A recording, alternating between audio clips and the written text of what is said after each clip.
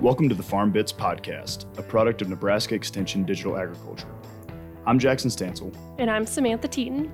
And we come to you each week to discuss the trends, the realities, and the value of digital agriculture. Through interviews and panels with experts, producers, and innovators from all sectors of digital technology, we hope that you step away from each episode with new practical knowledge of digital agriculture technology. We welcome back Dr. John Fulton to the Farm Bits Podcast. As you may recall, Dr. Fulton is a professor at The Ohio State University and is involved with the Ag Data Coalition, which is a nonprofit consortium of private and public entities that is aiming to enhance the storage and usage of data in agriculture. So we've recently been talking about digital farm management, and that includes data management.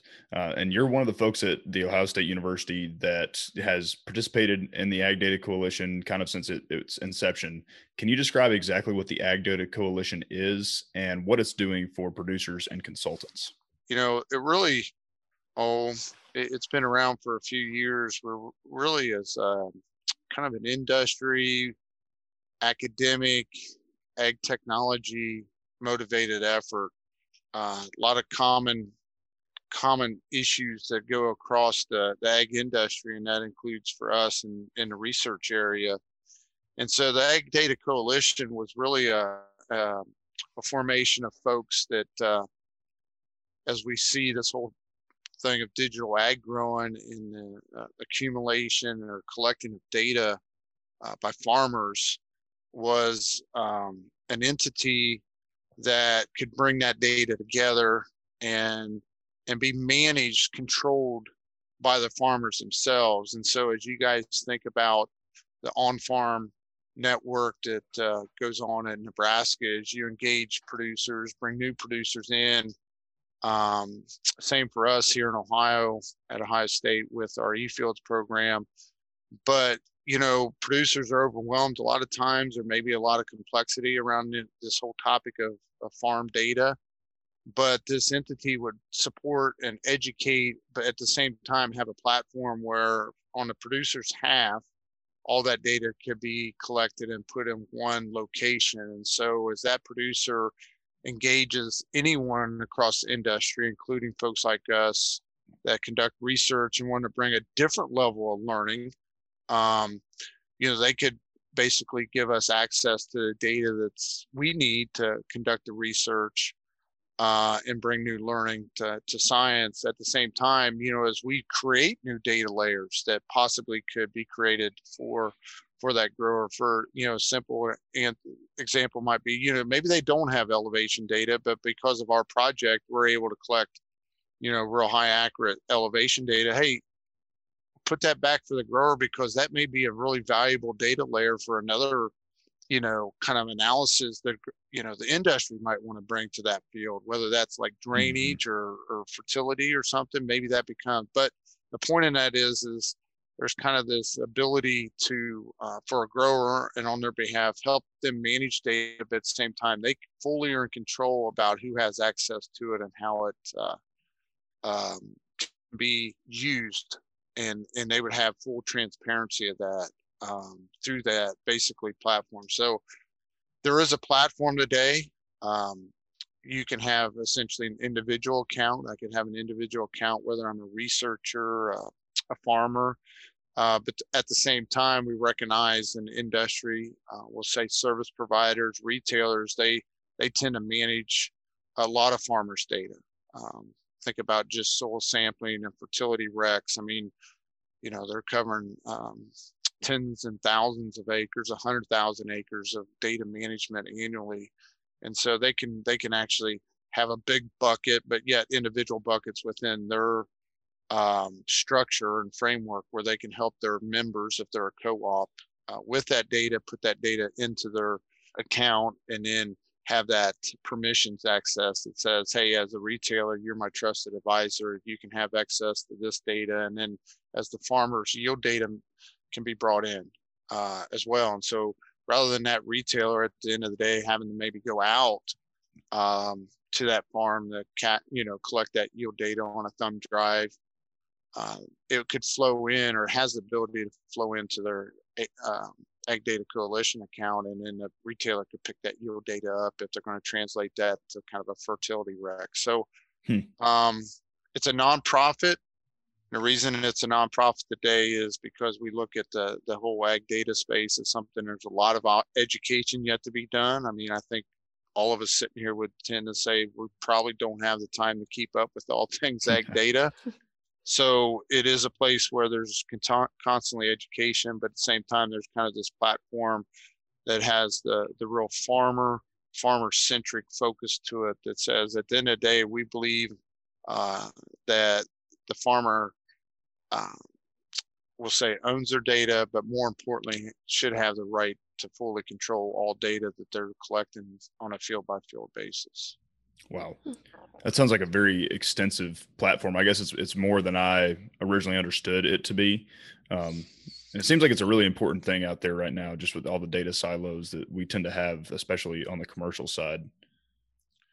Yeah, and we just did a project basically scanning the ag data space, are basically commercially available. We call them digital technologies. And so digital technology is anything that requires a farmer or consultant to submit data to in order to get something back per se, whether that's a recommendation, information, but it's just not a weather app. It's something that as a grower, I've got to provide. But the number of entities that are warehousing data in the ag industries, it's pretty amazing.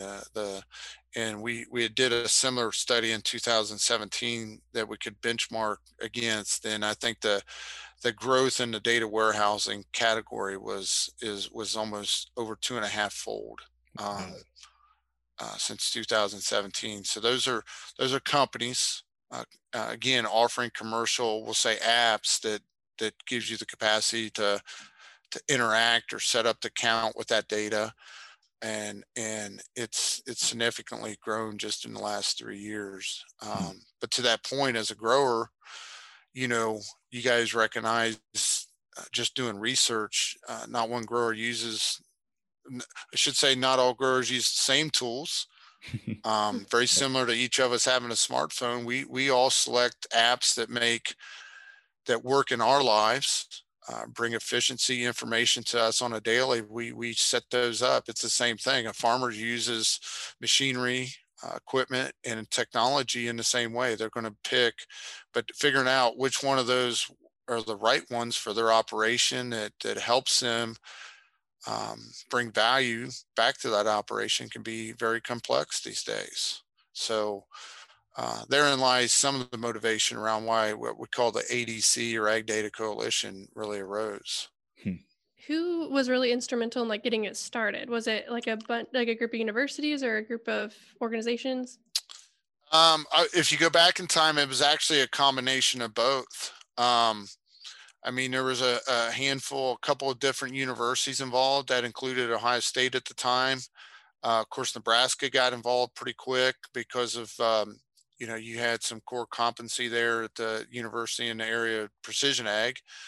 But at the same time, there was a core group of industry partners that ranged from, we'll say OEMs to short line companies to retailers or precision ag service providers that are out there. And we were all kind of struggling in the same thing of how do we get something to help us move ahead, and at the same time has a vision and a focus on the farmer and preserving their privacy. Yeah. I think that's really good background on the Ag Data Coalition. And so how is the work that the Ag Data Coalition is doing and the platform it is providing setting the stage for more connected farming operations in the future? I think the industry as a whole has to probably overcome some concerns around just farmer data and have a mindset that at the end of the day, it's going to be more valuable for a grower to be able to push that data, we'll say, or allow more access to that data. And that access may be moving it from this platform to this platform and maybe even back to, and then pushing it to other. My thing is this, we call it a lot of times portability of data, the movement of data within and across platforms. I think is going to truly really help bring forward the industry, and ultimately will probably bring some more value back to the farm gate because of the ability of that. We do have supportability is still a limitation. You could bring in the discussion around, well, we need standards to make that happen. We have entities like Ag Gateway that are bringing people together across industries to tackle those discussions around standards and enabling that. But I think just overcoming it, at the end of the day, if I'm collecting data, enabling that to travel where it needs to go on behalf of the farmer is going to be a real leap in terms of how we can learn and use that data and ultimately help that farmer within their operation. Thank you for taking the time to join us today on the Farm Bits podcast. If you enjoyed this episode, please subscribe to the podcast on Spotify, Apple Podcasts, YouTube, or wherever you listen to podcasts to be informed about the latest content each week. We welcome your feedback, so if you have comments or questions for us, please reach out to us over email, on Twitter, or in the review section of your favorite podcast platform. Our contact information can also be found in the show notes.